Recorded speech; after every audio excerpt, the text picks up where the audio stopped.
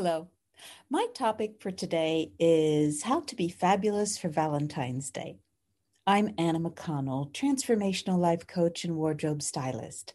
I help women and trans women gain the confidence to make the right choices for their style and wardrobe.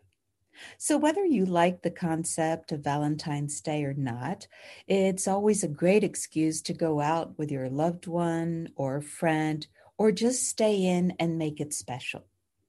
When working with my clients, I always want to make sure they have everything in their wardrobe for any activity or event that may arise.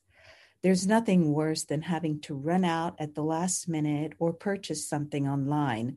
We usually never find what we're looking for, purchase something just good enough that ends up unworn in our closet.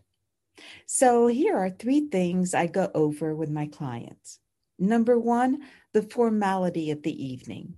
Will it be casual or more formal?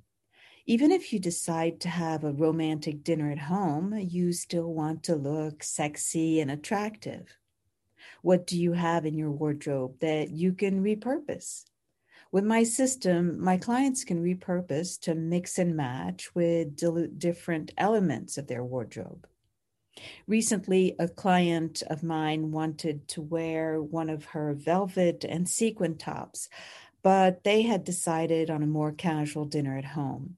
So we paired her gorgeous top with a pair of jeans and flats, makeup and earrings, and voila, she looked stunning.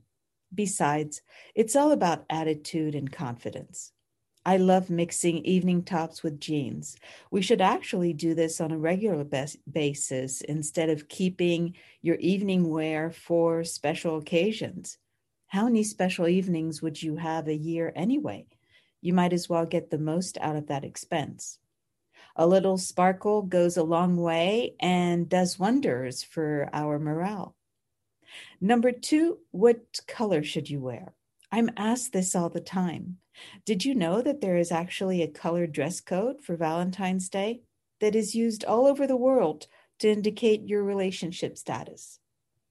Pink, for instance, says that you are engaged. Purple, you are single, but not really open to romance. Red, sorry, already spoken for. So, why is red the color of Valentine's Day?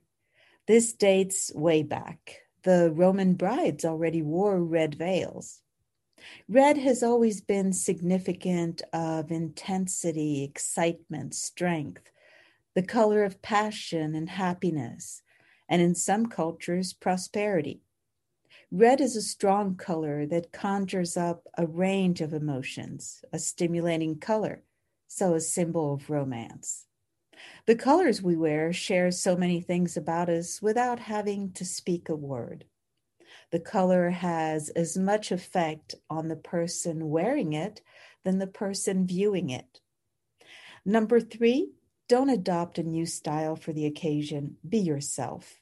It's all about attitude. So you have to wear something that makes you feel good and comfortable with who you are. Confidence is so attractive. Sometimes we go shopping and see a new trend on a mannequin that looks amazing. It doesn't necessarily mean it will look good on you.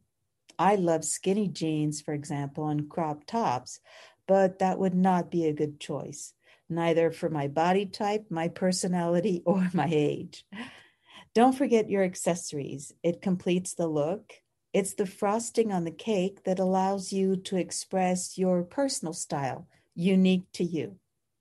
So, whatever you are doing, going out for pizza, an elaborate dinner, to a movie, or spending time at home, I wish you a wonderful Valentine's Day celebration.